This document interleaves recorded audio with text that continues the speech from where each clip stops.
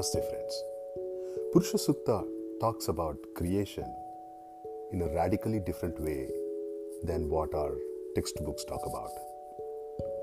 As a brief backgrounder, our textbooks talk about creation having started some 12.1 billion years ago with a Big Bang.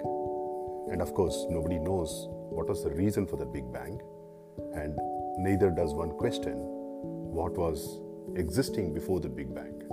If something has to explode, then something must be there before, in some fashion or form. But the Big Bang theory presupposes that everything started at time t0 when the Big Bang happened, and then it's a straight line of creation and evolution and change. The Purusha Sukta looks at it very differently.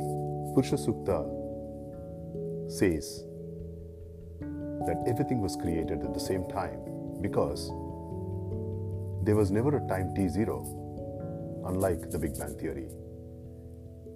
In the Sukta, the creation is considered as a cyclical, eternal cyclical process.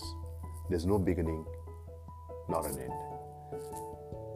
And that seems like a powerful logical explanation to really explain the universe, because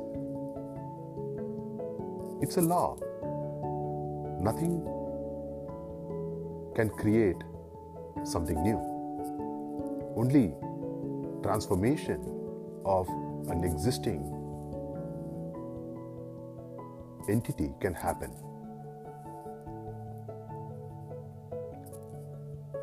Something must be existing before for it to get transformed into something else. So if you view the creation not as a straight line, but as a cyclical process, then it very well explains, saying that, yeah, everything was there before, and everything has been created, and then it's being destroyed, and then again created, and again destroyed, and so on and so forth. So let me recite that part of the sutra which talks about this, and then we can briefly explain the meaning. Tena deva ayajanta sadhya rushayaschaye tasmad yajnat sarvahutaha sambrutam prashadajyam pashugastagas-chakre vayavyan aranyan gramyaschaye tasmad yajnat sarvahutaha ruchas samani jagnire. So that this part of the Purusha Sukta says that everything auspicious in this universe, which of course is everything, has come out at the same time. And then it goes on to categorize some of the things. It says that, first of all, there were great saints who were created out of it, which of course means that from these saints, all the human beings were born. It says that there were animals which is created out of it. Then it says creatures that fly, birds. And then it further categorizes the animals, saying that there were animals that were created which were not domesticated. There were animals which were created which are domesticated.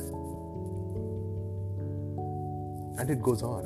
So basically, this is an explanation of the entire universe that we see, as to how it was created, why it was created, and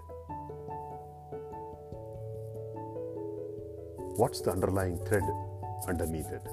If you recall, we said that the underlying material for this entire creation is two, which comes out of that Supreme Consciousness. One is that the Supreme Consciousness itself offers itself as a material, raw material for this particular creation. And then, since it requires a little intelligence to figure out the harmony and the order that this universe exhibits that we see today, the Supreme Consciousness provides that intelligence to this entire universe to create that order. I hope you enjoyed this podcast.